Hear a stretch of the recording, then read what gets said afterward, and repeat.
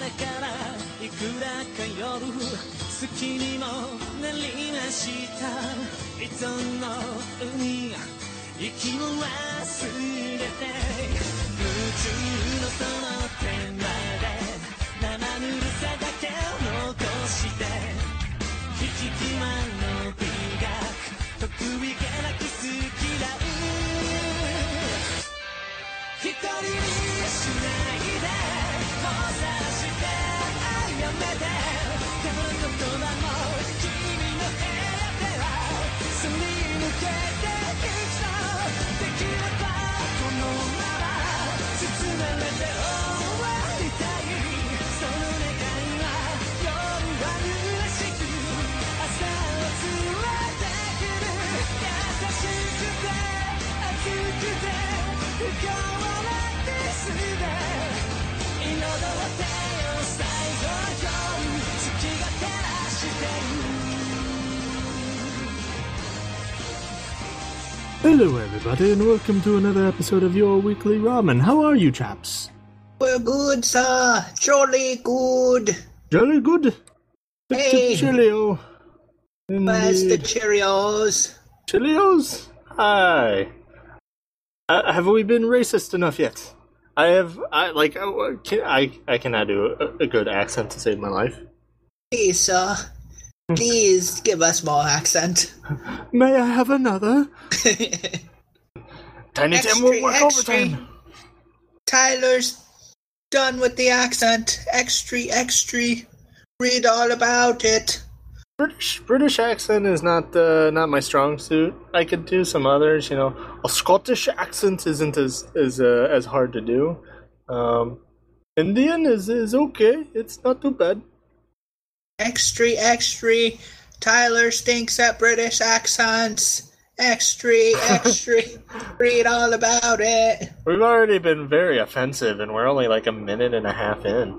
I don't think this is offensive. I think the British accent is something that's more often than not adored. Yeah, I wish I had an awesome British accent, but no, unfortunately I don't. I tell you, the Anime Tunes guys had pretty awesome accents too. Yeah, they did. It was very smooth, like Scotch. Scotch tape. Yeah. That's what I was talking about. Goes right down. Goes down easy. Yeah. Hey guys, Pika, however the hell you pronounce it, it's no laughing matter. Pikachu? Pika? I think it's called Pika. Pika? It's like where you eat rocks and sand and stuff. Pikachu. It's a real thing. Is it? Yeah. You've never heard of Pika? I've only heard of Pikachu. Not quite the same thing. No? Yeah. You could... So wait, what is it? So it's this mental disorder some people have where they get strong cravings to eat stuff that's inedible. Like a Pikachu? Yeah, like electric mice.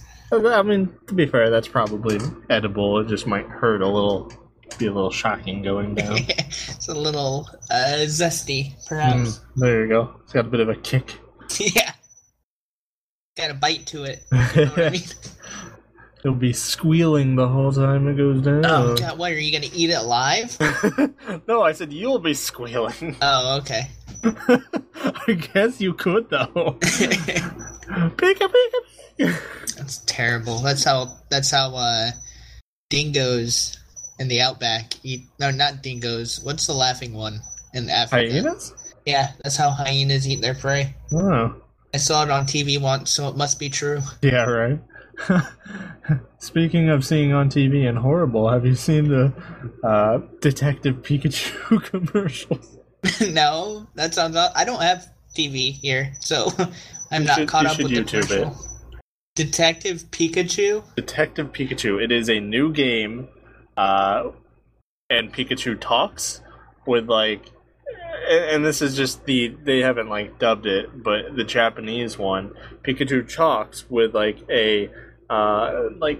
noir-esque detective, like, gritty accent, and he's like actual speaking. It's not just like Pikachu. It's like him actually talking. Are you kidding me? No, I'm not. I wish I was. But, no, that's a thing. Huh. Wow. What a strange world we live in. Yep. I guess, Nintendo thought, how else can we get money from Pokemon? Because we don't get enough money from Pokemon. Well, that's like Disney going the opposite way with it and deciding, from now on, Mickey Mouse is only going to say his name. Mickey Mouse! I can't do Mickey Mouse. Mickey Mouse! Some people can do really good, impressions. Not me. Like, I couldn't do a Kermit the Frog to save my life either. Oh, man. Barry does amazing Kermit the Frog. Yeah. I don't know how people do. I mean, that's like such a common one. Like, it seems like everybody knows how to do a Kermit the Frog. How's it going? I could not do it. How's it going? Do I sound like Kermit the Frog at all? Huh? No. Could do I guess my career in voice acting is dead then, isn't it? I could do a Cookie Monster. Cookie! That's talent right there. I know.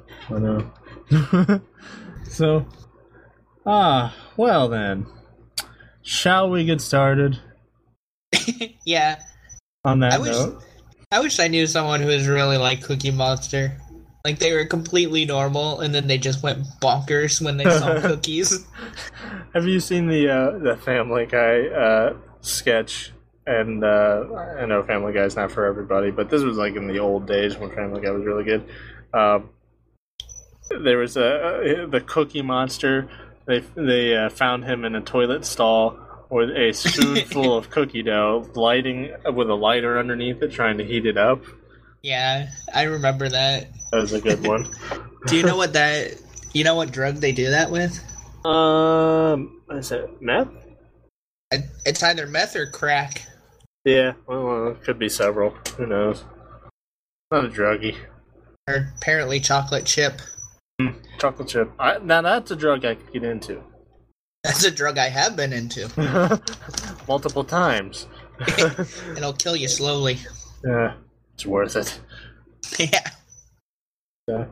Well, I have a real treat for you guys this week for the flavor of the week. I'm looking forward to it. Good, sir. Find the tab. I do not... Please carry on. Hold on, let me find the tab. I don't think you want... Not getting any younger here, sir. I don't think you want ASP.NET 5 as your food of the week. I've had worse, so... Oh, okay, fair enough. Alright, let's try this. Today's flavor of the week is a Japanese spiny lobster sauté, along with a roasted turkey, sticky toffee pudding, fairy cakes, served with a uva milk tea on the side. And for dessert, we have an apple crumpet. Hold on, now I'm getting draped with yogurt. Oh my, how marvelous! Indeed. Simply wonderful. Only the finest for our viewers. Listeners. Sir, I must say, this is one hell of a dish. Indeed. But... Sorry, cutting out a little bit, hold on. That's fine. Ain't no buts about it, Ty. I'll carry you, bud. Where you see one set of footsteps, that's where I carried you. Did you though? I'm a little heavy, well, so see, I hope you can... To be fair, it's one set of footsteps, and then a nice deep drag mark in the sand. Where you just got tired and you're just like, alright, I'm just gonna drag you now. Yep.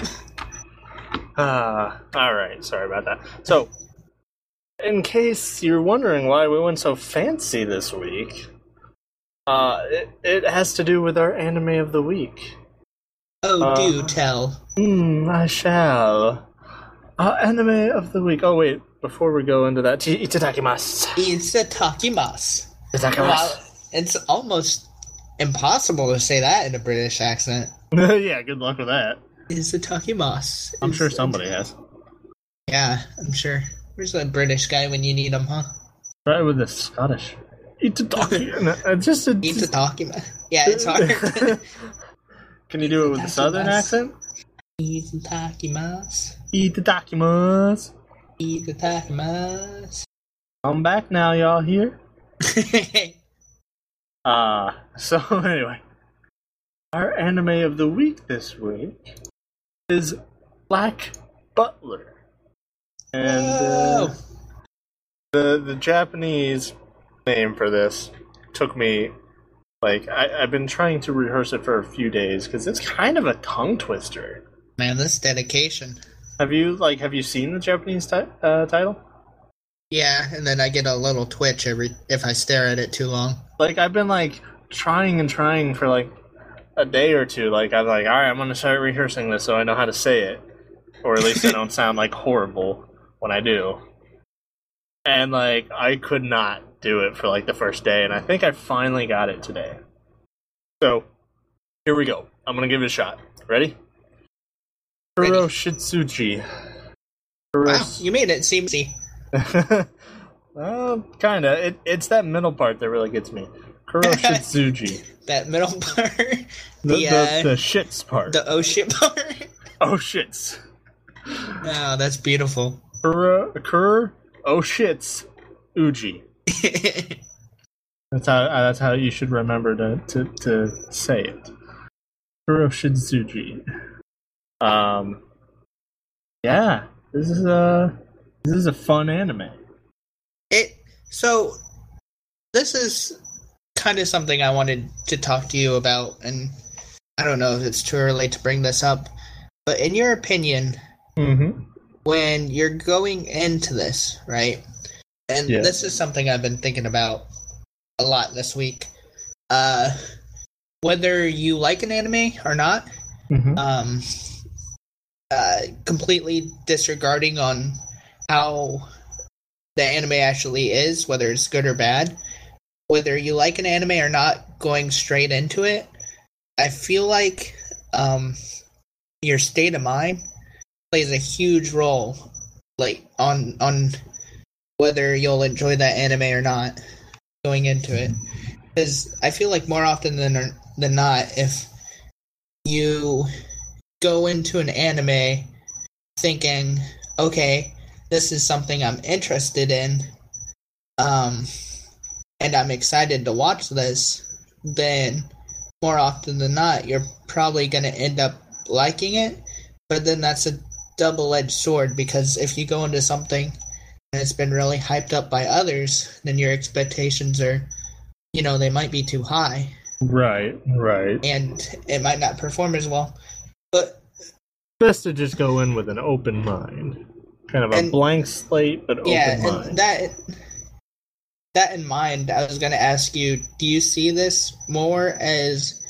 this anime definitely has a lot of comedy and a lot of action. But when you're watching this, do you think of it as a action anime with, bits of comedy sprinkled in? Or do you think of it as a comedy anime with badass action parts every now and then? I would say, I'd say more so on the comedy side, with a little bit of action sprinkled in and all that such.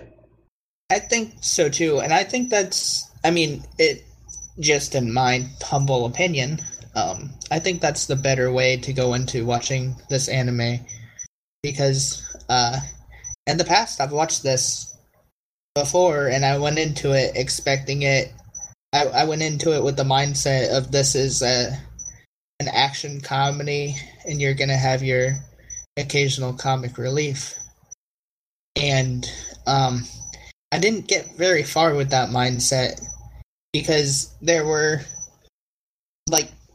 in my opinion, once again, just an opinion, looking at it, going into that with that mindset, the comic parts seemed to kind of get in the way, and they became annoying for me. And this time around, and it was a lot to do. There's other stuff. I'm probably putting the cart before the horse here, but there's other stuff that I feel like is necessary to kind of accept right off the bat if you're going to enjoy this, which is, one, you're going to need to accept, and this might, like I said, be getting ahead of myself, but you're going to need to accept the fact that throughout this whole anime, everyone's going to treat a young kid like they would an adult in high authority, or, with a lot of power and respect. But there's a reason for it, so... Yeah, there is. And then you're gonna need to accept the fact that, one cast member, or one member in particular, has a distinct voice that might, offset some people. We'll get into that later. But I feel like that's one of the things. This anime, if you accept some simple things like that, right, then it makes this anime really great. Whereas if you can't get over those little things, like if you just can't get over the fact that everyone's, like, this little kid's given orders to full-grown adults and,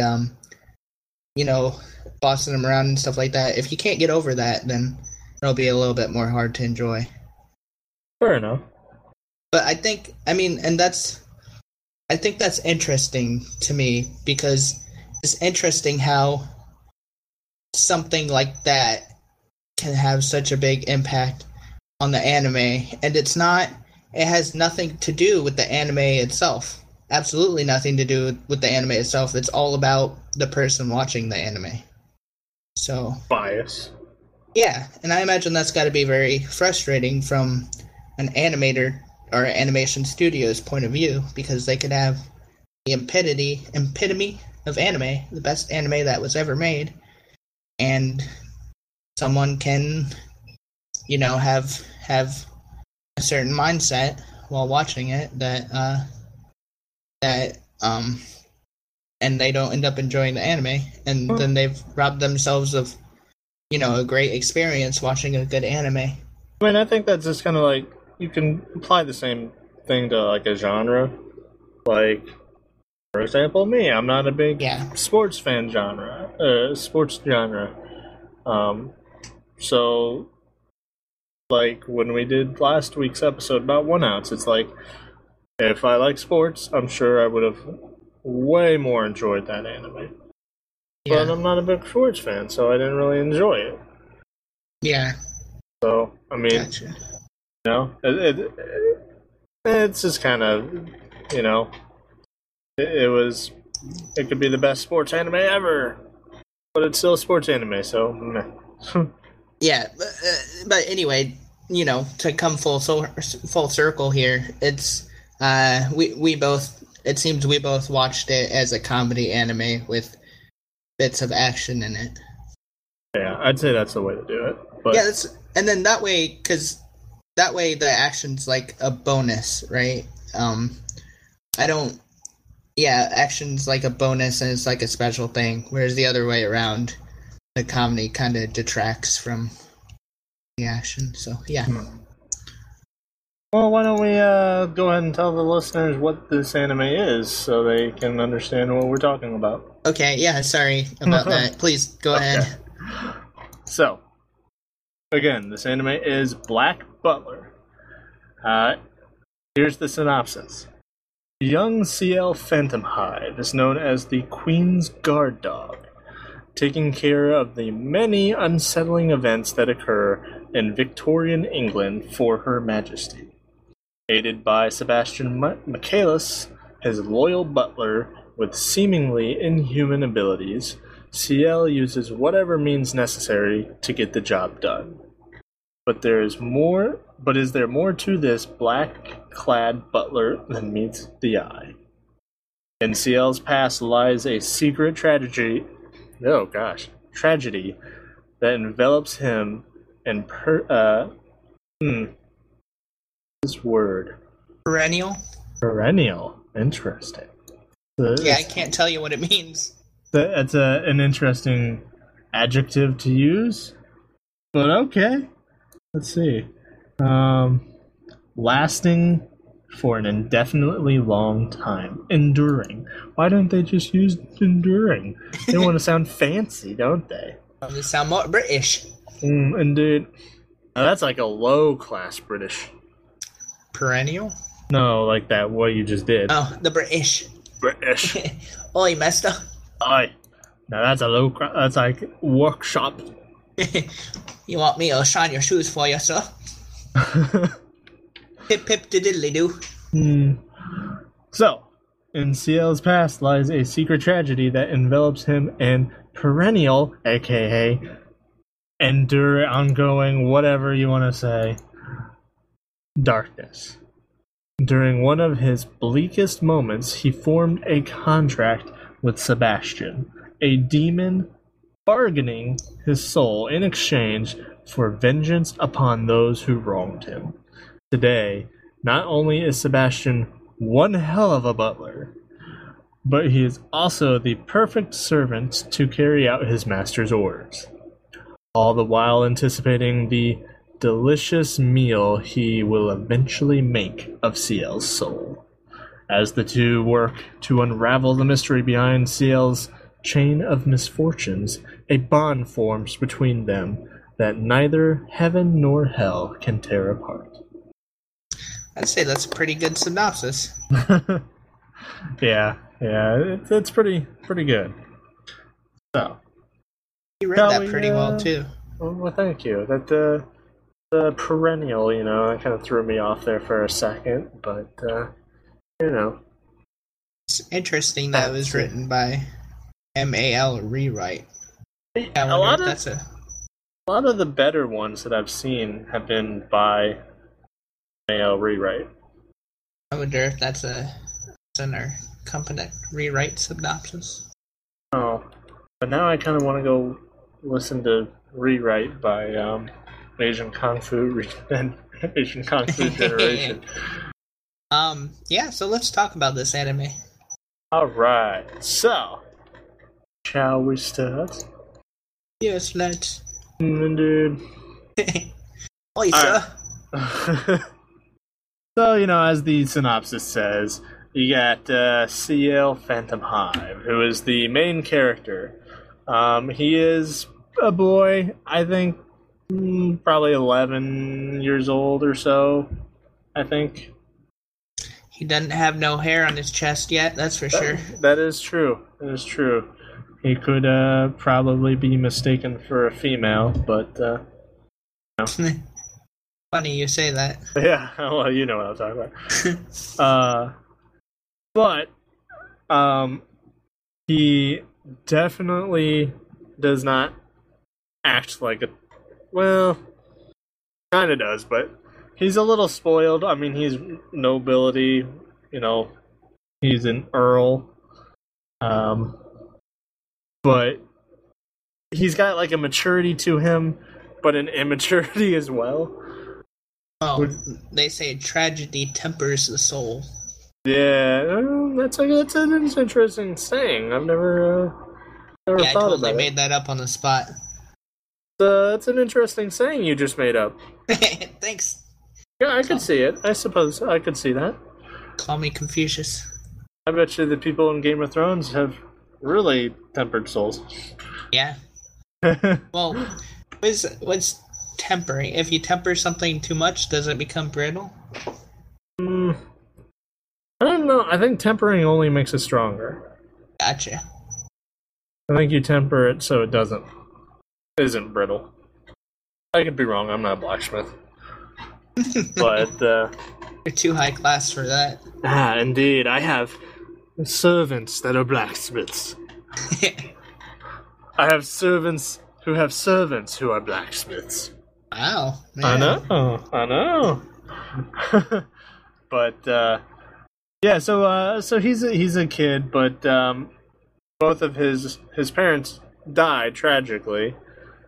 So he kind of became the Earl he became the head of his family and the Earl, and as they said, the Queen's guard dog, or I think some have also said the Queen's lapdog.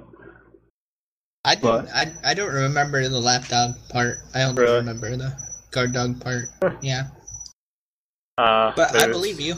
No, it could have been. It could have been in one of the others. There's 3 seasons, so it's possible, and it's also possible I made it up. Who knows? You'll just have to. You'll have to watch it. You don't know. It's always a possibility on this show. Yeah, right. But so yeah, he's a young boy who has a lot of power, and also a freaking demon at his disposal. Which gives him even more power. Yeah, I was gonna save this for characters, but now that you said it, I might as well. Can I just point out, Sebastian, he likes to make it, clearly obvious that he's one hell of a butler. Indeed. That being said, not a super great demon. not in the traditional sense, of course. Anyway.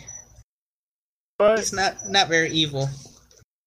But you cannot dispute the fact that he is one hell of a butler. I agree. But yeah. You want to know something interesting? Fun little fact? Yeah. I just saw this actually had a DS game made. Oh yeah, I see that too. Yeah, Black Butler, Phantom, and Ghost. And it was developed in 2009 by Square Enix. Interesting. I wonder if it was a good game. I don't know. I'm kind of interested. I wonder if they even ported it over. But anyway, getting back to it.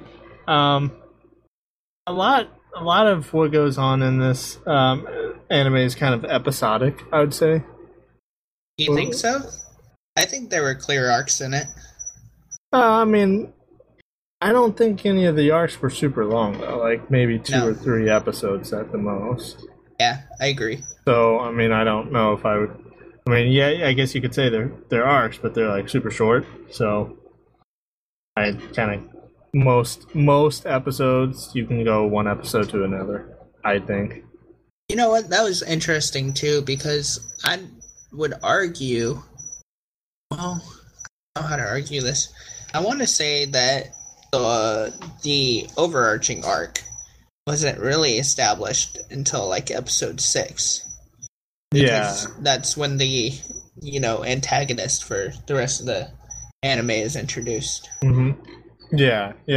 I mean, there is like a huge series long like arc, but it's like you said, it's kind of like a background, like most of the stuff, like, and it's short arcs or episodic, but they kind of build up that overarching arc. Yeah. Which is interesting, because it's like arcs within arcs. Episodes within arcs. Inception. But I guess that's traditionally what you see in anime, right? Yeah. No, I like the way it's done. I think so too. But yeah, most of the story, it's just them going around and solving crimes and such, because he's the Queen's guard dog. So anything the Queen's like, there's been murders, Jack the Ripper's on the loose, go figure this out. And it's like, okay. Yeah, that was interesting too. There's some...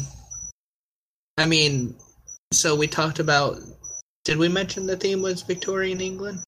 I think it said... it said that in the synopsis. And I think I looked up... I think I Google searched when did Black Butler take place.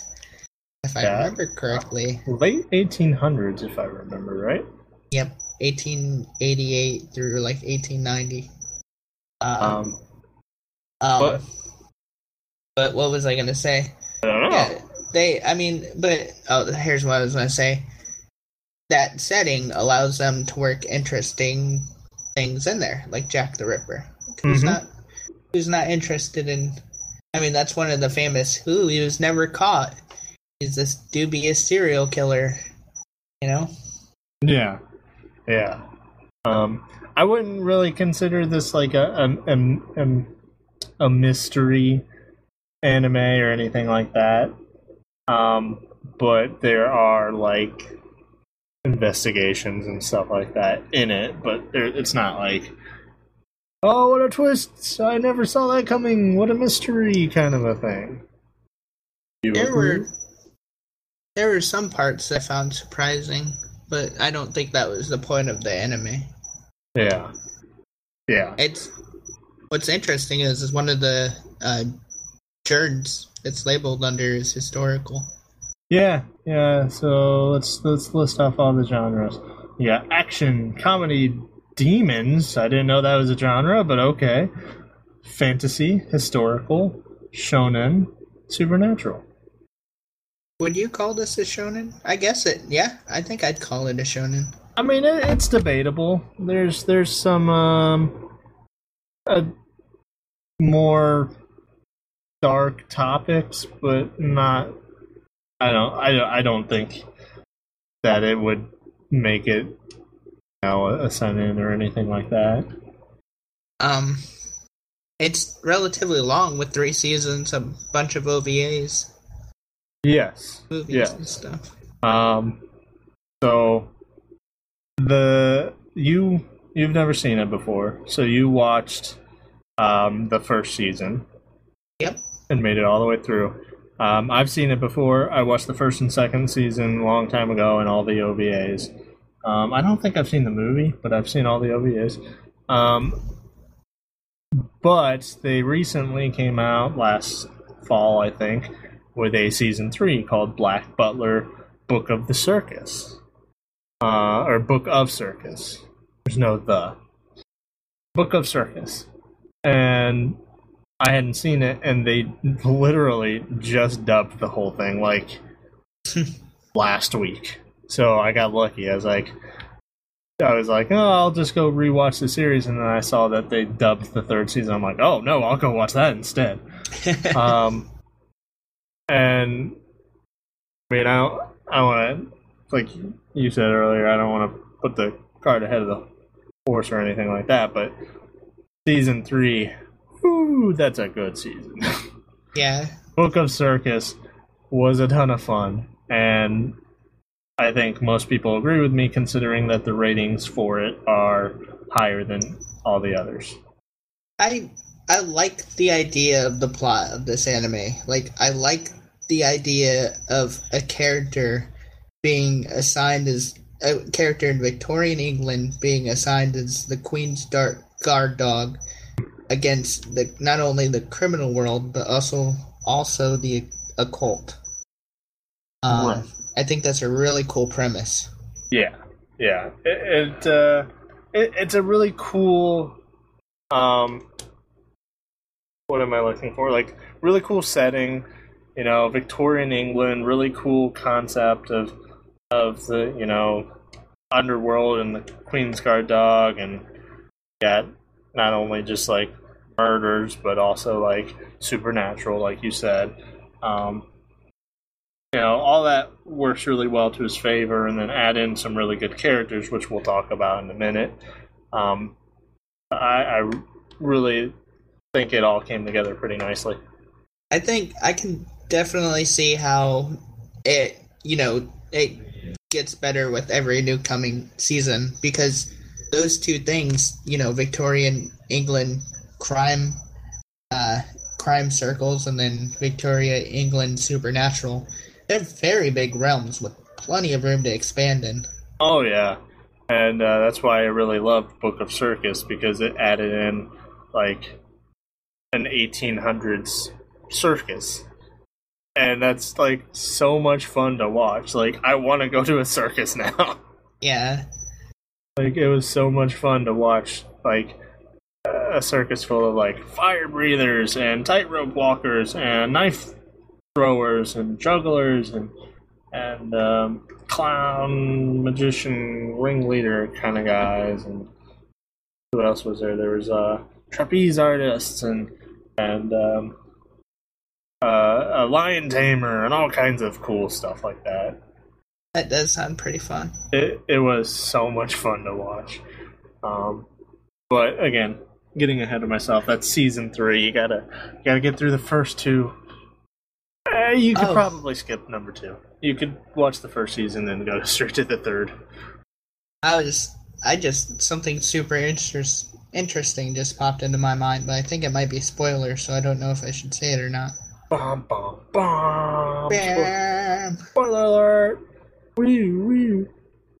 You want me to say it and just give a spoiler alert, or do you want to move on? I already did the spoiler alert. Oh, okay. So, the last couple episodes, right?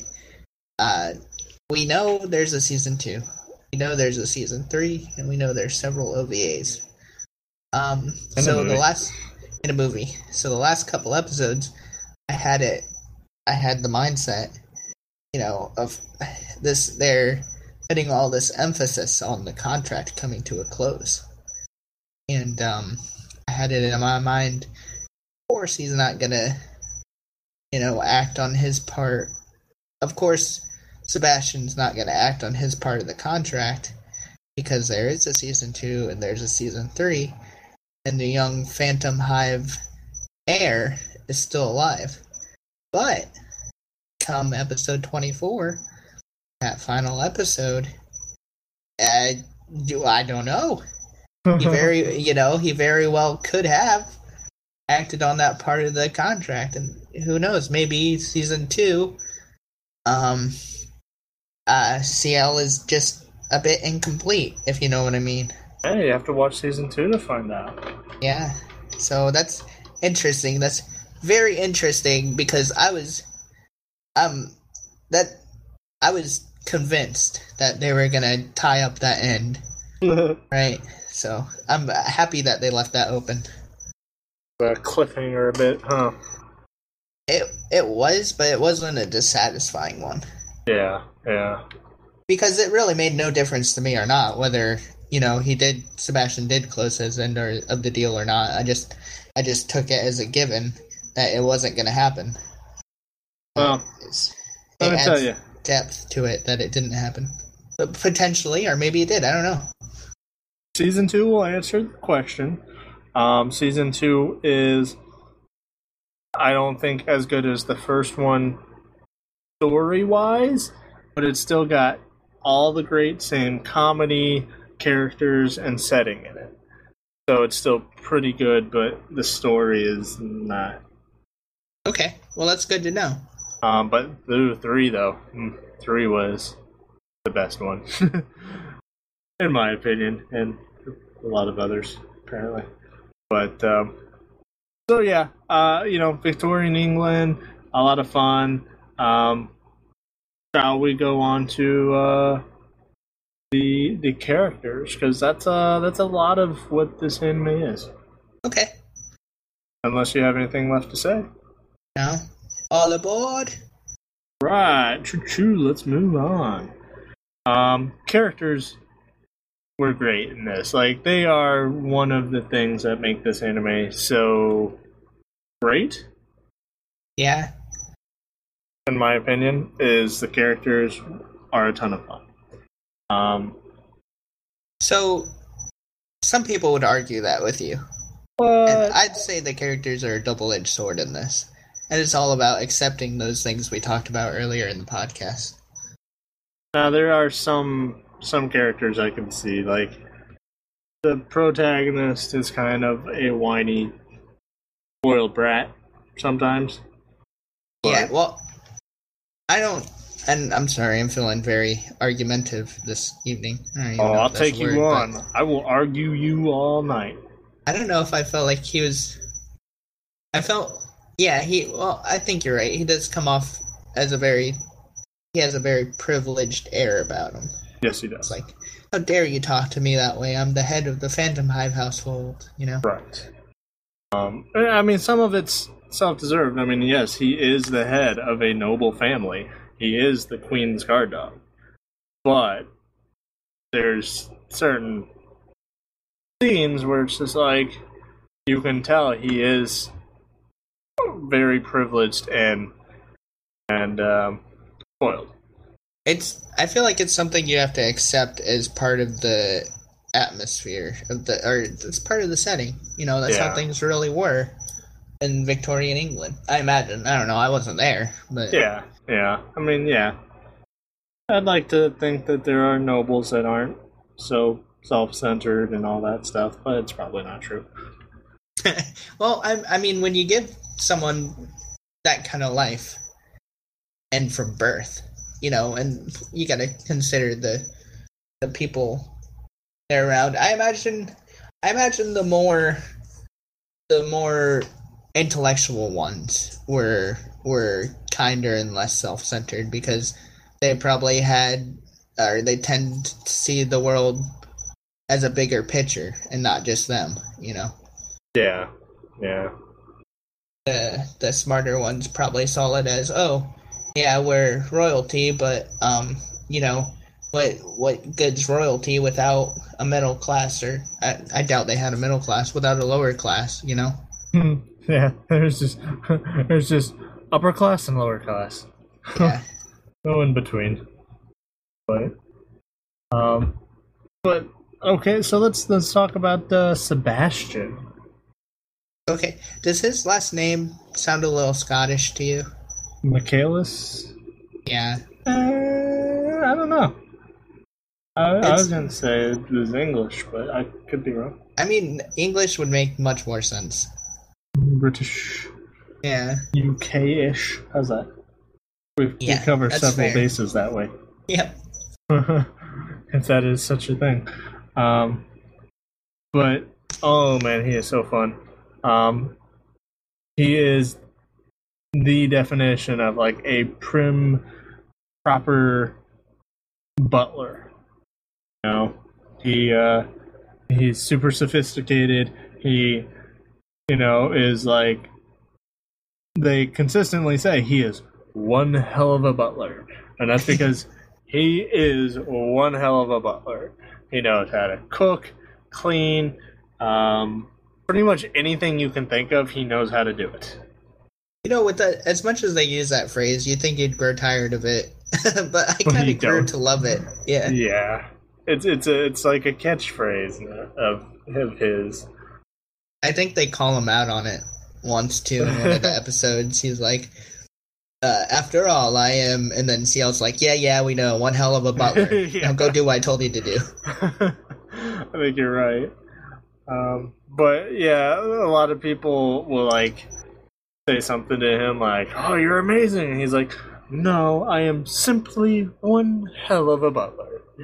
But I mean, he is a demon, so he has supernatural abilities. He's super strong, super fast, super intelligent, all this kind of stuff that comes with being a demon, I suppose. Did you click on him in my anime list? No.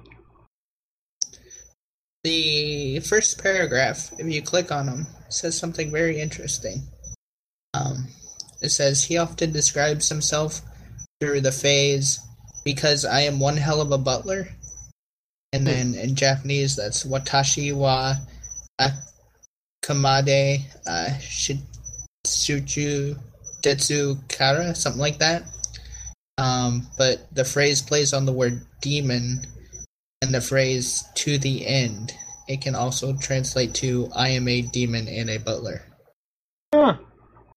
That's pretty cool, actually. Double meanings in words. Yeah, akumade, and the phrase, because I'm one hell of a butler, is the one that can translate to I am a demon and a butler. That is pretty cool. Too bad they couldn't use that in the English. Yeah. Doesn't quite translate that way, but that's fun. So would you say he was probably your favorite character in this? Yeah. Yeah, I think so too. I mean, even though CL is supposed to be the main character, you could argue that Sebastian is. And it's you know what's interesting about that is they use a chess analogy a lot to describe the characters in this. Mm-hmm. And it's kind of like CL's like the king, and Sebastian, you can see it during the intermission slides. He is he's the knight. It's interesting because, like, you know, if chess were an anime, of course the king's gonna be the main character, but the knight's so much more mobile and useful than the king. Right. You know? The king, and they do well with that because CL doesn't really do anything. Like, all he does is give commands. Yes. He's just there for the looks and, like, to tell people what to do. But he doesn't really get his hands dirty at all.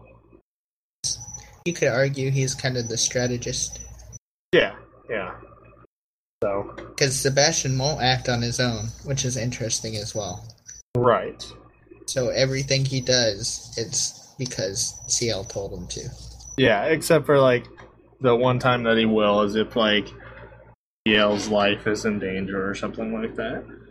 Yeah, and that's because he has the standing order, I imagine. Actually, I don't know.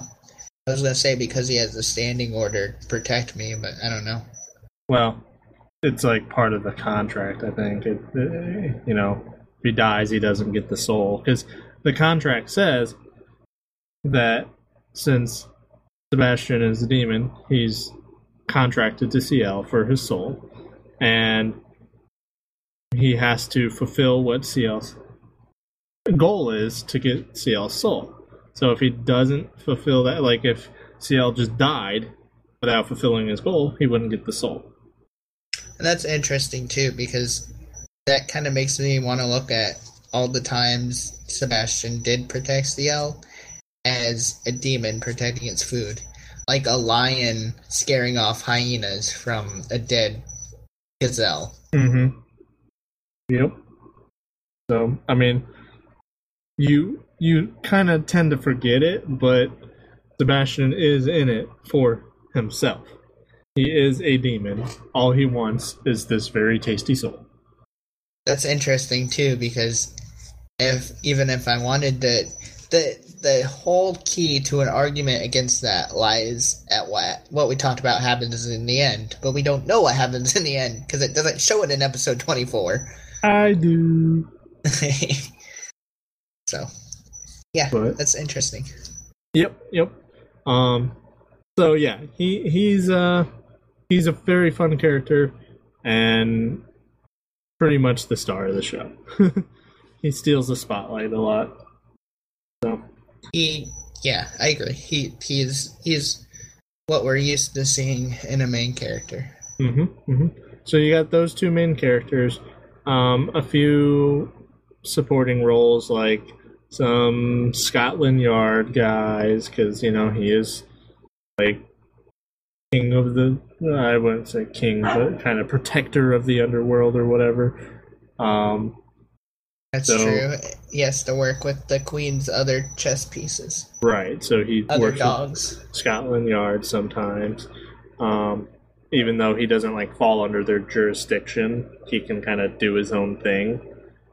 But from the way they portray it, yes, Elsa. That's actually Yato.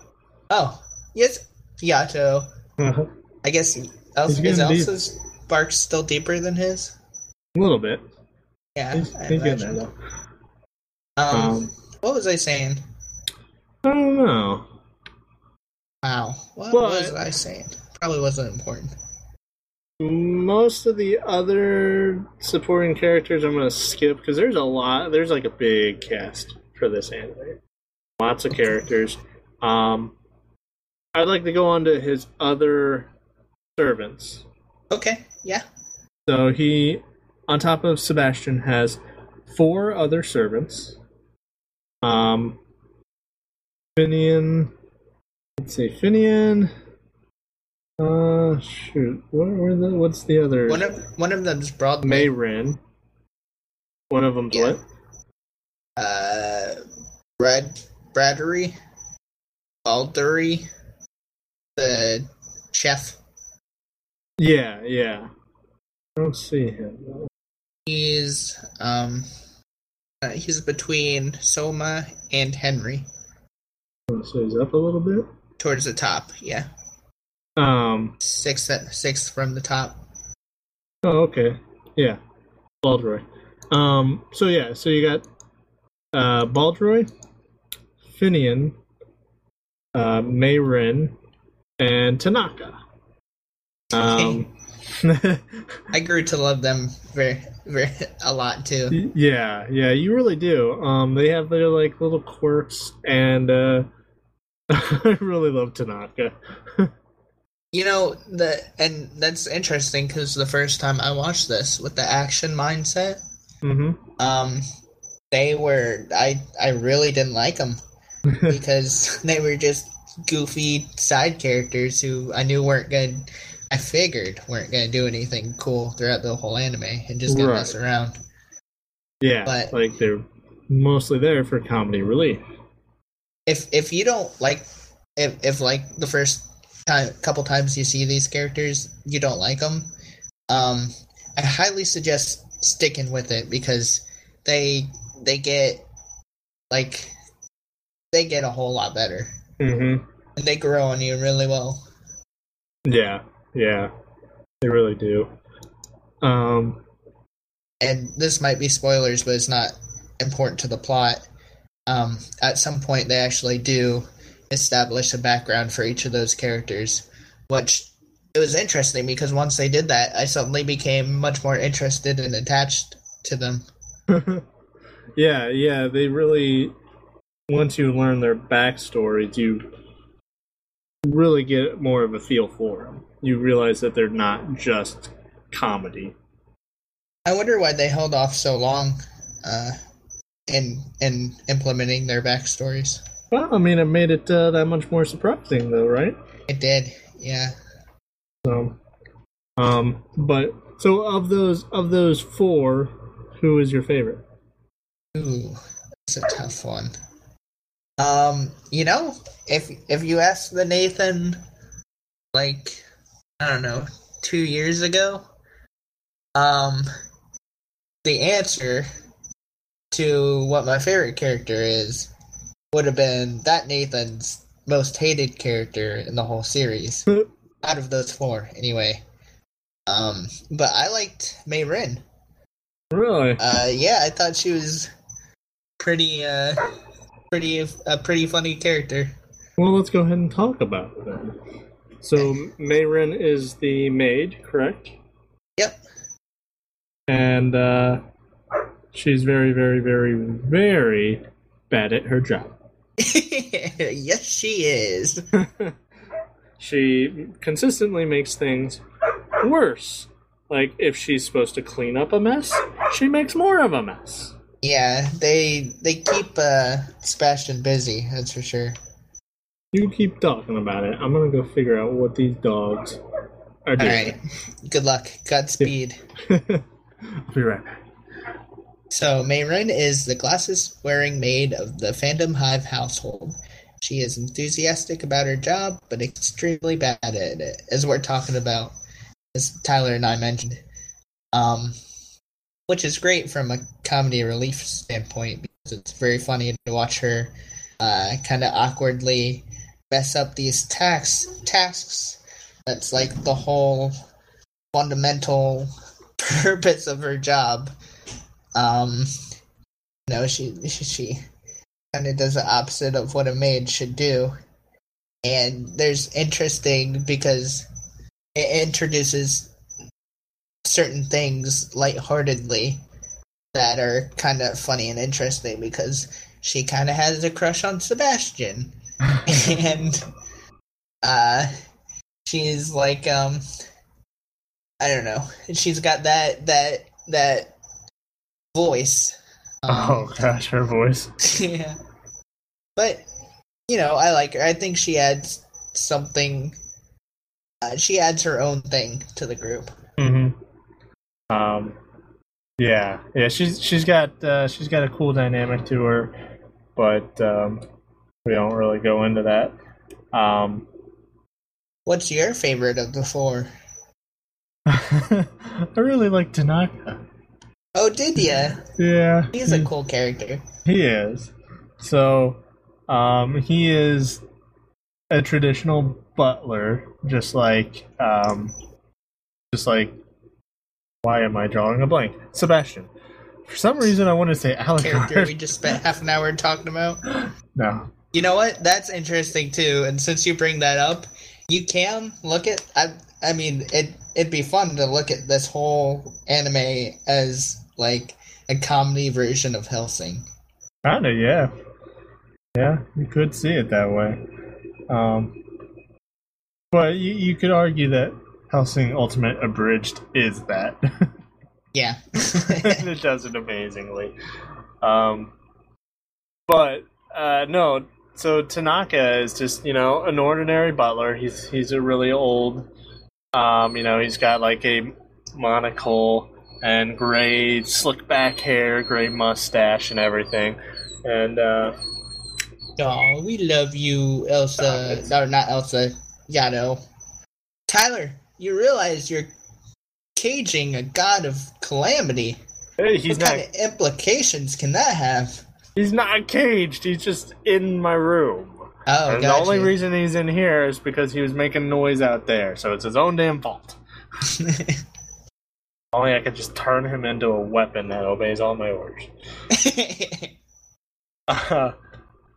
But no, that's not how Yato works, right? Well, I mean, it's Yato is the master. But I got you.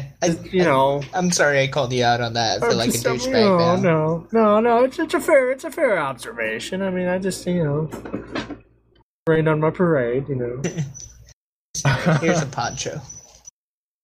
So I like him because he is just that. He is just the old family butler, and he's so far up in age that he doesn't really do much. But the fun thing about him is that he has two forms. He has his normal human form, that, it's just him as a regular guy.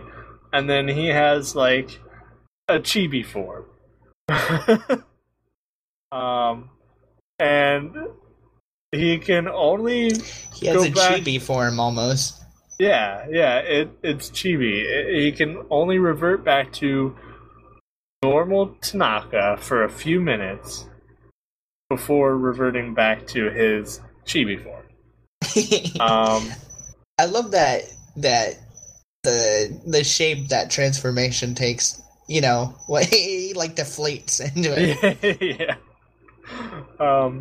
And when his chibi form, he really doesn't do much, but it's funny because like you'll see him in his chibi form and he'll just be like sipping a cup of tea and he'll be like oh just laughing and it's just funny. It's almost like a play on like some kind of Alzheimer's or something where he's like, I'm just lost in my own world and now I'm back to normal. What I found interesting about that? He would sit Japanese style. You know what I mean? Correct. And he drank tea from like a green mug with like a Japanese character on it. Mm-hmm. And he drank it Japanese style, like instead, British. You would take the cup with your thumb and pointer finger, pinky out, and sip it. And he instead took like one hand under the cup, one hand gripping the cup, and like sipping it like Japanese style. Yeah. I'll be right back. I gotta make one hedgehog very unhappy because I left her wheel in her cage and she's running on it. I was wondering what that squeaking was. I thought it was crickets or something. Oh, their crickets are very loud tonight too, but that's just because they're being channeled from the moon. So. Oh yeah, of course. Be right back. All right. So he was one of my favorites.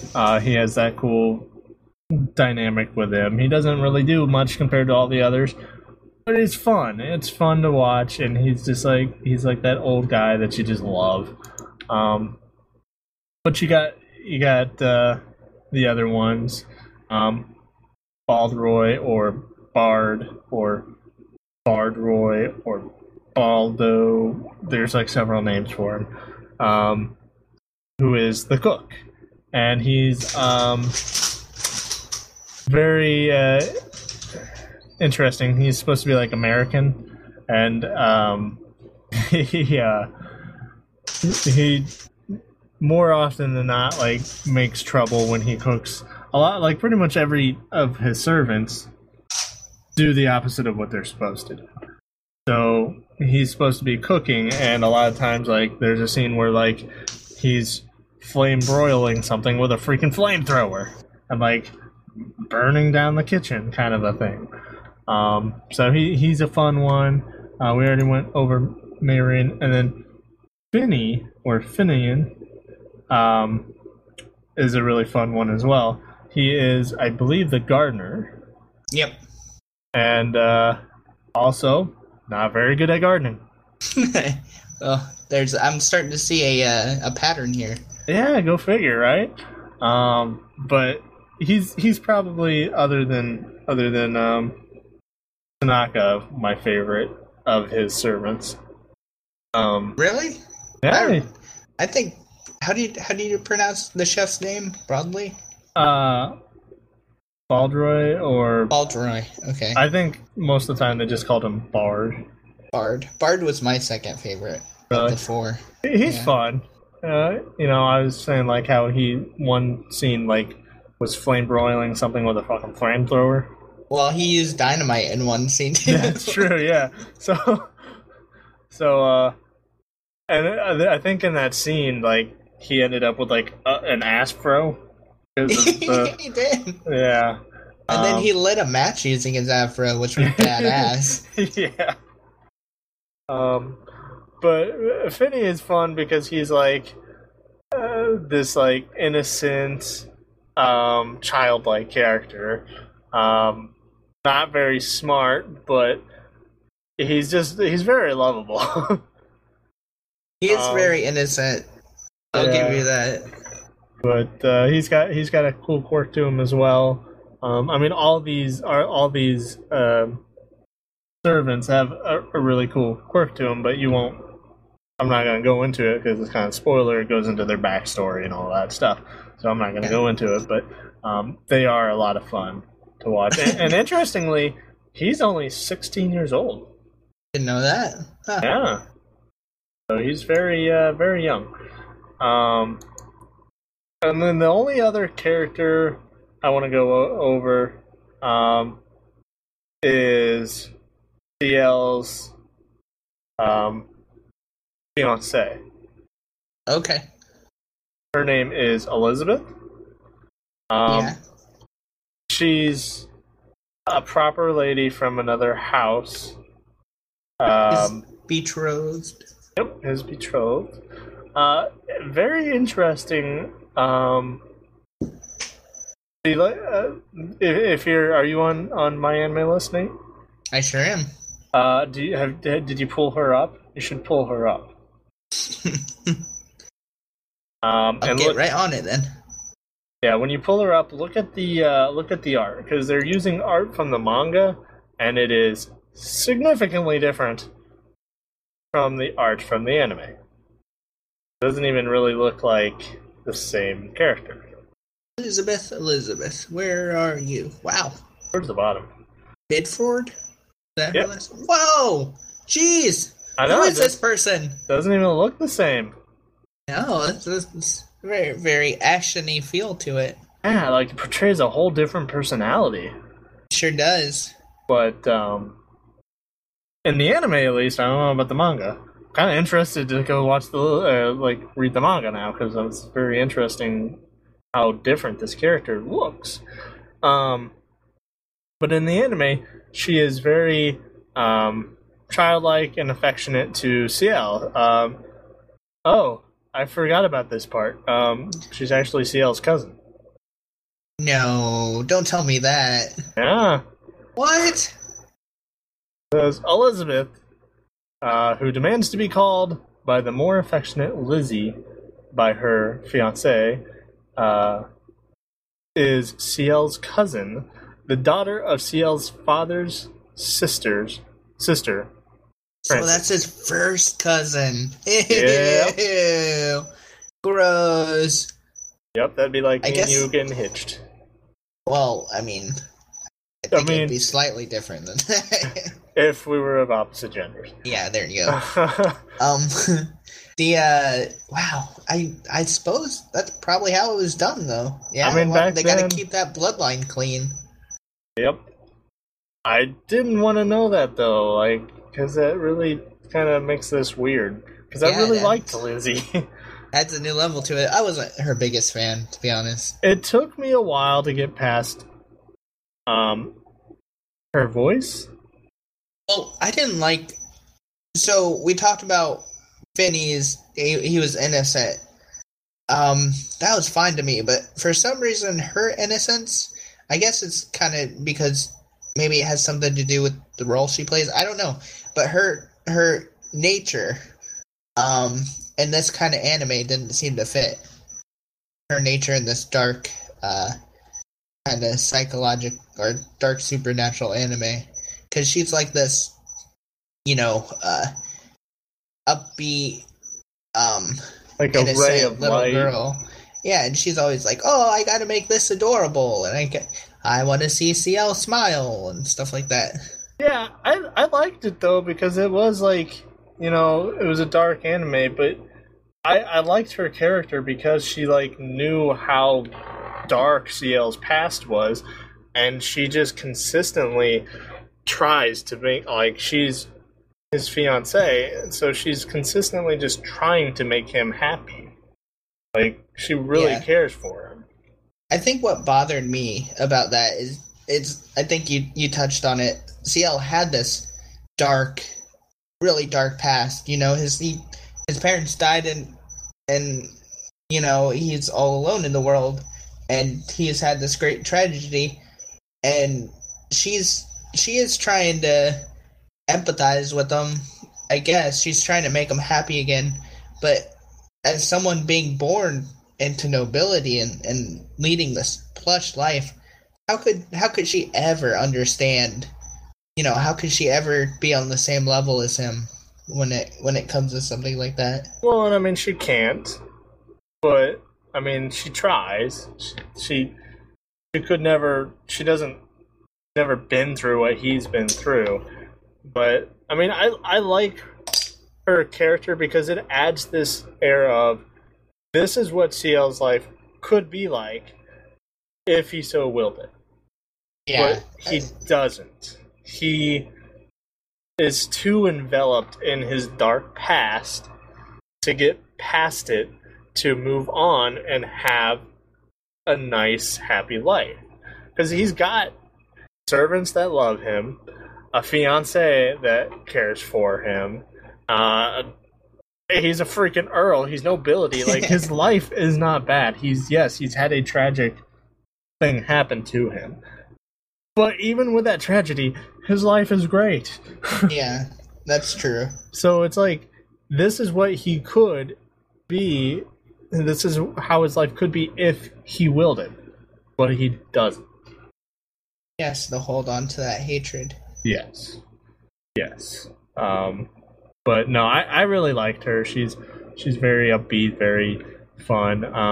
It did take me a little while to get over her voice, but we'll get into that in audio and sounds. So anything else? Can I just touch on one character real quick? Yeah. I'll make it fast because I know we're running low on time. He was probably one of my favorite characters, Lao. Yeah, I was tempted to talk about him too. So Lao adds a lot of diversity to this anime. He's CL's kind of like one of his pet rats, maybe you could phrase it. He's a nefarious fellow. We won't get into it too much. Anyway, he's from China, right? So he has and he owns it. Like, that's his thing. Mm-hmm. But something interesting about that, and I don't know how important to the plot this is, but it is something outside the first episode. But I think it's really interesting, and I want to talk about it. So, spoiler alert, and if you don't want to hear it, skip forward, maybe 2-3 minutes. But here we go.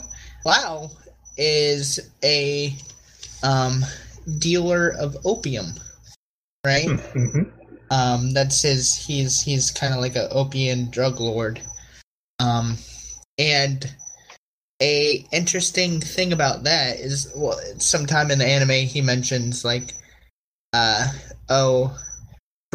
Britain or England is trying to seed China with opium, and weaken them through that. So I was kind of curious about that, because through this whole anime I was curious about how much of it actually related to things that actually happened in history, because it is a historical anime. But there was a thing called the Opium War of 1967, right?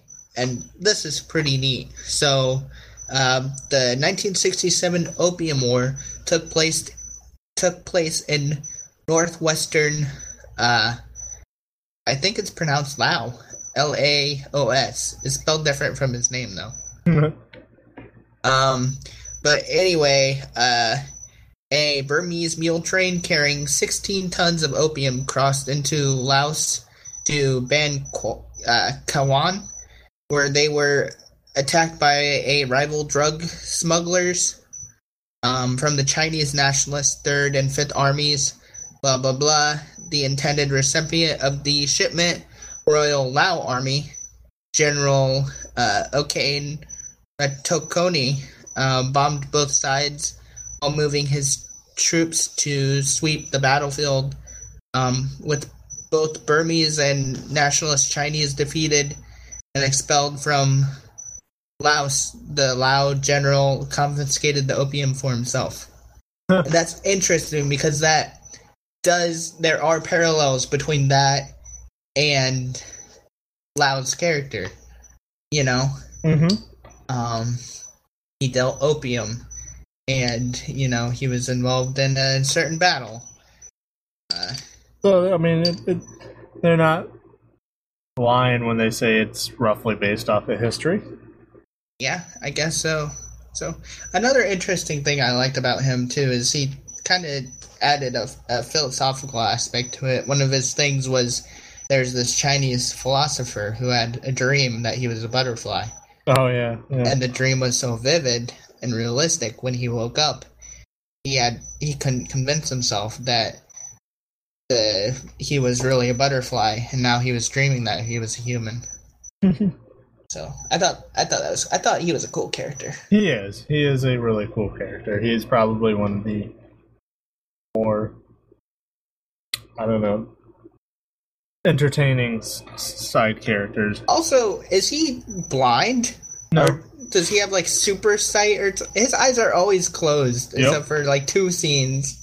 This is one of those anime characters, that always have their eyes closed.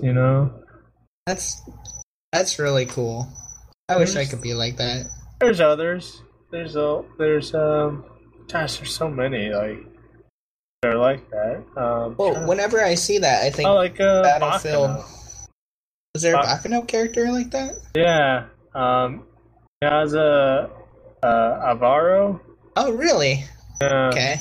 Oh, and of course Ling from Full Metal Alchemist Brotherhood. That's true. Yep. Oh, can't forget that. Gin Ichimaru from Bleach. That's true too. I like that style. And of course, who can forget Brock? The original. Yep. One who started it all. It's just, we're too lazy to draw these eyes. Lines.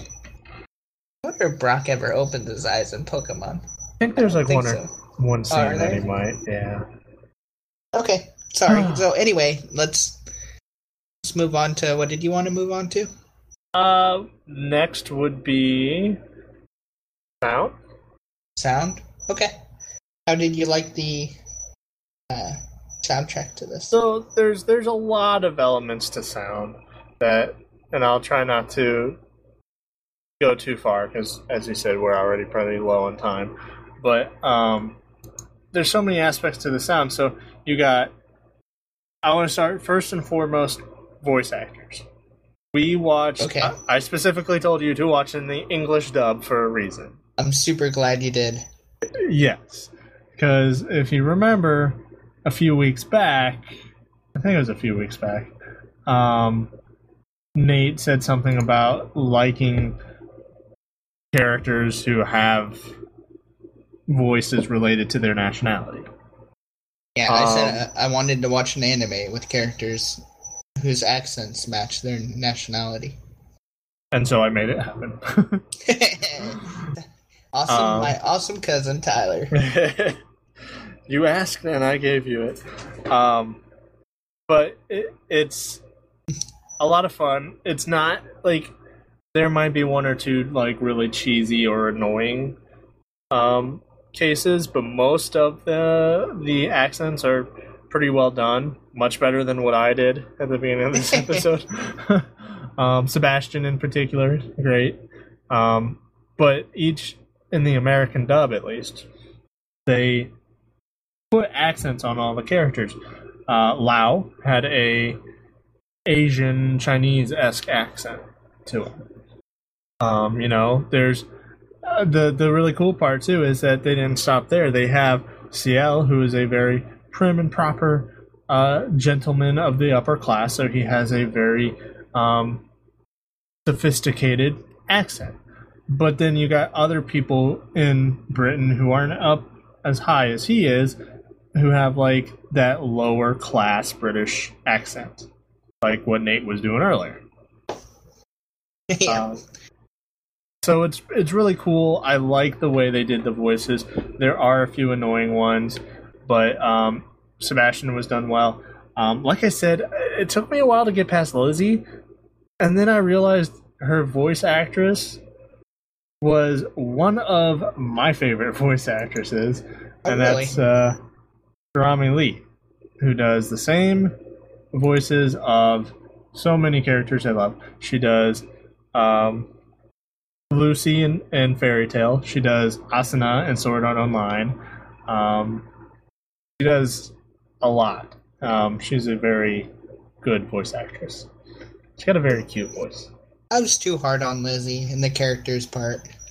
She's a good character. Who I should have been hard on was her stupid babysitter. Okay, that's fair. Yeah. Very fair. Who knows nothing about the world around her. Very fair. True that.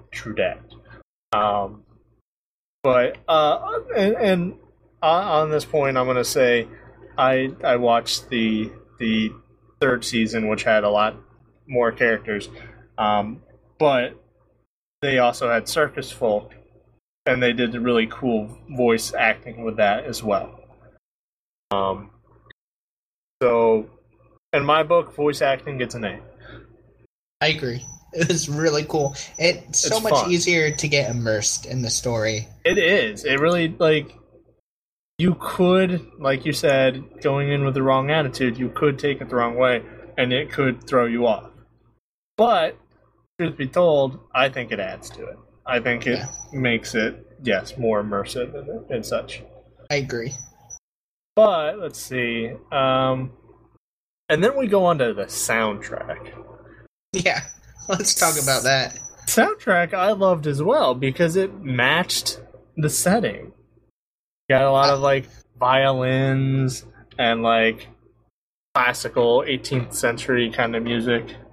It did. It matched the setting beautifully. Mm-hmm.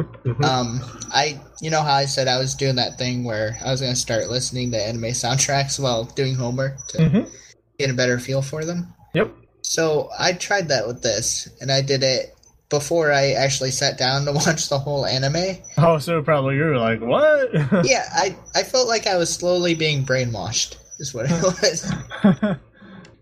It's beautiful music, absolutely beautiful music. But it's a little bit unsettling to just pull up a random darker or a random Black Butler soundtrack and listen to it with no context behind it. Yeah, and they got a good variety of tracks too, because they have darker tracks for the darker moments and lighter, fun tracks for the light moments. But they all stay within that setting era. Yeah, it's very beautiful. In the anime, I liked it. I think it fit very well. And outside the anime, it just took me by surprise at all. It scared me a little bit. You're like, ooh, what am I getting myself into? So yeah, I mean, as far as sound goes, I would even argue that sound effects were done well. There's a lot of moments where there's dishes clanking, because I mean,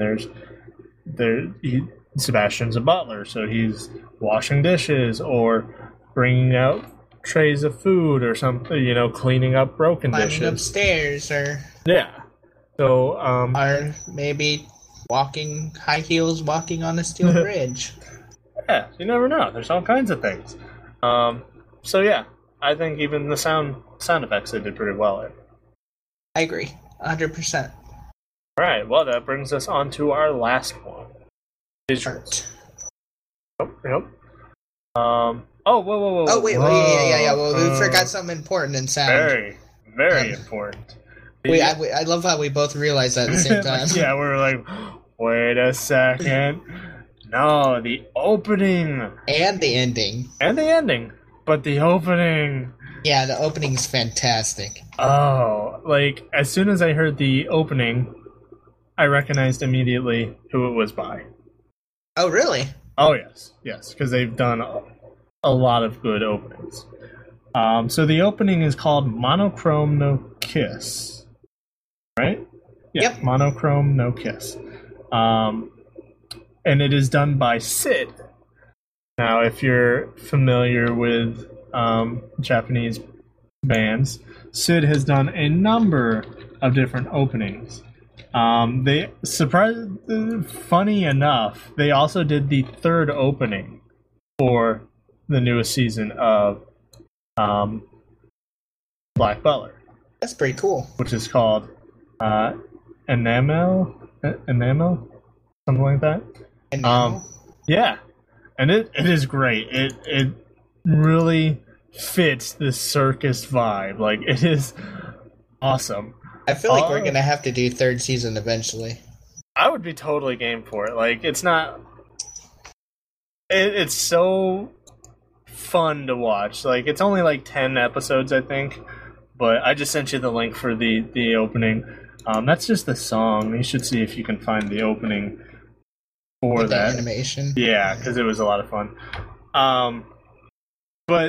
So Sid has done a number of others. They have also done a opening for Full Metal Alchemist Brotherhood. Oh. Well, that earns them points right off the bat. Yeah, they did, what was it, Rain. Opening number 5 of Full Metal Alchemist Brotherhood. And it was great. They've done a lot, though. It's not there's more than just that they've done. I think they did a Naruto opening, if I remember right. They've done a ton of anime openings, and they're all great. Well, it's a good band. Yeah. I imagine they're in demand. Mm-hmm. It looks like they've done a Bleach opening. Yeah, they did a Bleach opening. I still think that they did a Naruto. Well, I'll take your word for it. But yeah, so they've done a lot. And they're kind of similar to Asian Kung Fu Generation. They're a very notable anime opening band. Their name's not nearly as cool though. No, unfortunately not. But yeah. So the opening is great. What did you think of the opening animation? We're gonna use this as a segue to go into animation. Are we not gonna get to talk about the end theme? Oh yeah, yeah. all I want to say is I really like the. So I gave I gave One Outs a hard time with their opening theme because it was in English. So now I'm gonna shoot myself in the foot and say I really like the first ending theme of Black Butler, and then that was in English. So yeah, I'm a hypocrite. Whatever. It was.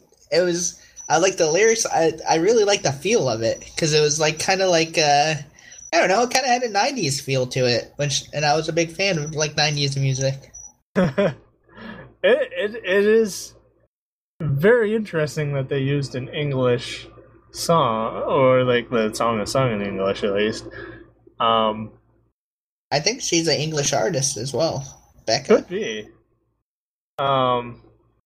But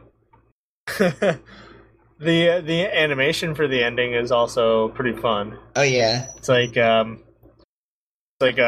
film reel-esque type pictures, animations going side to side, of like chibi versions of all the characters doing like their work, and everything. This was a cute anime. Yeah, it really was. But yeah, so animation. Yeah, for what? When was it? 2008 and 2009. Yeah, it's been a while. That's interesting because that's the same time period One Outs was. Right. That's a good comparison. It is, and I'm sorry, Dupe. I'm sorry for saying this. I like this animation better. It's a higher quality of animation. Yeah, and then once again too, that comes with the territory too, because you have a lot more stuff you can animate and a lot more opportunities to make things look cool than in a sports anime. Yeah, I mean, you can't draw badass monsters in a sports anime, even though you wanted them to, Ty. It would make it more entertaining. It's not done. True, but it would make it more entertaining. Yeah. But yeah, I like the animation with this. I thought it was... I mean, you get... Naturally, it's gonna be, like, you're gonna have that beautiful Victorian-era background to the buildings and whatnot. But I thought the characters were done well as well. Sebastian, he looks like everything he really is in One Hell of a Butler, you know. I'm just gonna laugh every time you say One Hell of a Butler. Every time we say that, yeah. Makes me smile. Just a little chuckle. And then, yeah, they added some variety in there with, like, Marin's purple hair and, yeah, you know, CL's crystal blue eye. Yeah, or his ring that matches his eye. Yeah. I think they did well in that department. Yeah. I mean, the animation is very crisp, very just well drawn, well animated. They had some fight scenes where they could show off their animation skills. Mm-hmm. Although some of the fight scenes, I feel like they took shortcuts on. Oh, really? Well, it's and by that I just mean like those DBZ shortcuts where they like move faster than the eye can see. So they just have to draw like a spark or something. Yeah, fair enough. And one other thing I'd like to mention is they really do well with their color palette. That's a good point too. You got, you know, the dark scenes where he's like in the underground, and I'm not saying like he's actually underground, but like the criminal underworld kind of a thing. You know, a dark back alley. So they do the dark colors, but then you got things like his bright blue eye that contrasts that, or scenes where it's a cheerful scene like him and Lizzie in his mansion. So it's bright and colorful. Speaking of eyes, I like how they did Sebastian's eyes as well. Yes. He had two sets of eyes. That was interesting. The demon eyes and the regular eyes. Yeah, I've been given a command eyes and yes. And season 3 does it just as well, if not better. So Cool. yeah.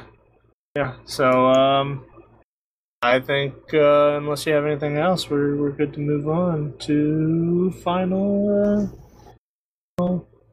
Okay. Final overviews. All right. Starting with story, what do you think? Story for first season. So some of the reviews argue that it drops off after the first 6 episodes and has too many fillers. And their argument for that is that's where it diverged from the manga. I don't agree with that. I think the story was really well done. There weren't episodes that were noticeably fillers. I feel like everything, you can make an argument for every episode that it ties into the plot some way or another.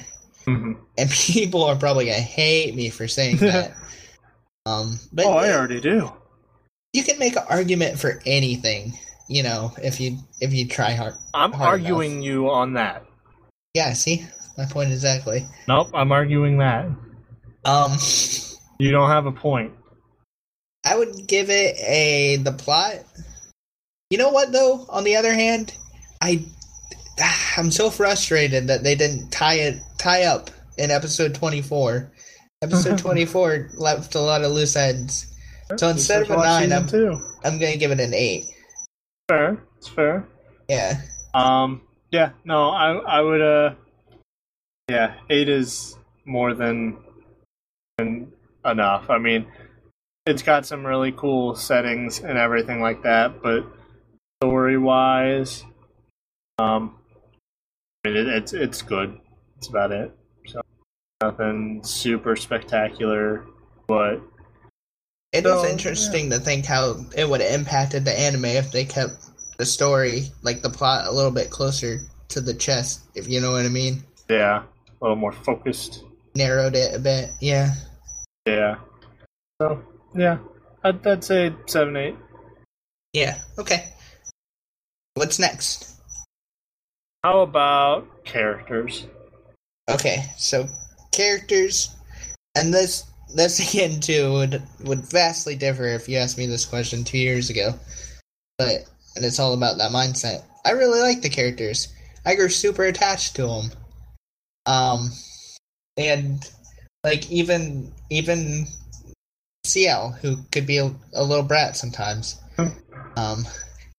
Spoiler alert, but seeing him slap Sebastian really tried my patience. But yeah, no, I like the characters. I'd give him a solid 9. Mine's definitely fair. It's the characters are part of what makes the anime great. They have good dynamics, good interactions between them all. Just fun to watch. So 9 is, yeah, 9's good. Is that what you'd give it them too? Yeah. Yeah, 9 is good.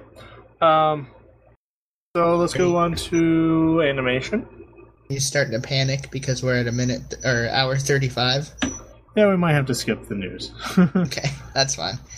Animation, I thought it was good. I mean, it's definitely better than most of the other 2008, 2009 anime we saw as well. When was off the top of your head, do you happen to know when Blue Exorcist was? Blue Exorcist? I think that might have been a little newer. 2011. Yeah. I think that's an interesting anime to compare this to, because they both deal with, like, I guess you can't argue Blue Exorcist is English. But they definitely both deal with, like, demons, the occult. Mm-hmm. And maybe the more I think about it, the more terrible that comparison becomes. Anyway, the reason I brought it up is because even though Blue Exorcist was a 2011, I thought Black Butler did better on the animation front than Blue Exorcist. Yeah, I don't know. They must have had a pretty good budget for their this anime because they did pretty well on the animation. It's first season above par for sure. Second season about the same as the first. Third season's really good. So yeah, I'd say 8. 8. It's interesting. 9 for the third season. 8 for the second. It's interesting because I feel like this background, right? Victorian England, you already have kind of an edge in the department of animation and music, just because there's so much to go off of that in the Victorian era, and most, if not all of it, is loved. Everyone loves a gothic, stylized, Victorian background, and everyone loves that classical instrumental music. Right. But yeah, I'd animation, I'd give it an 8 as well. I'd give it an 8.5 if I could, but I think 8. Yeah. No, I mean, yeah, I've seen them better. Like I said, the third season I rank as a 9, but yeah, 8's a good ranking for it. And then to finish it off, good old sound. So sound, looking at it from a what's the word? Objective? Is that the word I'm looking for? Mm-hmm. Looking at it just as the impact of sound in this anime, I really liked it. All the soundtracks were appropriate. You could argue that end theme I love so much isn't appropriate. That's the end theme, and I liked it. And it's my podcast, darn it. You say what you want. So no, I liked it. I'm gonna score it high. I'd give it a 9. Yeah, no, the music was done pretty well. Like I said, they worked really well with the setting that they were in, and they had a diverse soundtrack. And the opening was great. I really enjoyed all the openings, and the ending was pretty good too. So, yeah, I'll say 9. I feel like 10's reserved for that special Your Lie in April type. I gotcha. I wouldn't think differently of you either way. So yeah. And I take back what I said. You beautiful, lovely listeners out there. It's our podcast, not mine, and I love you guys, and I'm sorry. If by ours you mean mine and yours, then yeah, sure. Well, I mean, it wouldn't be much of a podcast without an audience, would it? But yeah, we have an audience of 2. That's true. No. Yeah, so, okay. What about overall then, buddy? Overall, I'd say 8. 8 for the first 2 seasons, 9 for the third season. Man, I gotta watch this third season. You would love the third season. That's interesting. I feel like I have a higher view of it because I haven't seen the second and third season, right? Because I was going to give it a 9 overall. Oh, yeah? But I feel like if I had watched seasons 1, 2, and 3, I would agree with you 100%. I feel like it would drop it down to an 8 in comparison. Yeah. But having just watched the first season, I'd probably give it a 9. And it might change if I ever watch the second and third season. I'd be interested to see what you would say about the second and third season. So I'm a little afraid to watch the second season because you said it wasn't that great. Not as good as like I said, the plot wasn't as good. Characters and all the fun is still there. The plot is a little interesting. That's good because 25 episodes is a lot to get through on something that's not. Yeah, I don't think the second season is that long. I think the second season is half of that. I think it's only like 12 episodes. Oh, that's not bad at all. And the third is like 10 episodes, I think. Wow, man, they dropped. Yeah. But it's done well. I like good pacing. You don't want to, over. Like, I would have liked an extra few episodes on Book of Circus, but, like, I'm not upset that I don't want it to go too long either. Gotcha. I would almost argue that the first season went a little longer than I would want it to. They could have trimmed some of it out for sure. Yeah. But yeah, season 2 is only 12 episodes, and then Book of Circus is 10. Gotcha. But so yeah, overall, it was a fun anime to watch, in my opinion. I'm glad you suggested it. Yeah.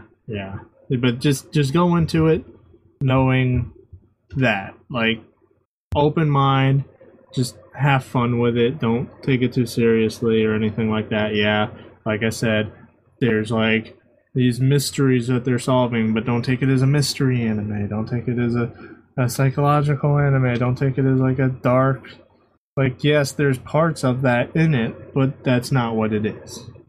I don't know, it kind of sounds like you're saying this might be a series that's best watched a little bit inebriated. I mean, most series probably would be better, though. There were a couple moments in this anime where it's like, you gotta be shitting me. Like, in a good way, though. Like oh my god, you gotta be shitting me, or like, you gotta be shitting me. Yeah, no, it's like, I can't believe I didn't see this coming, but this totally was coming. So. Well, that's good. Well, I'm glad to hear that. I'm glad that you enjoyed it.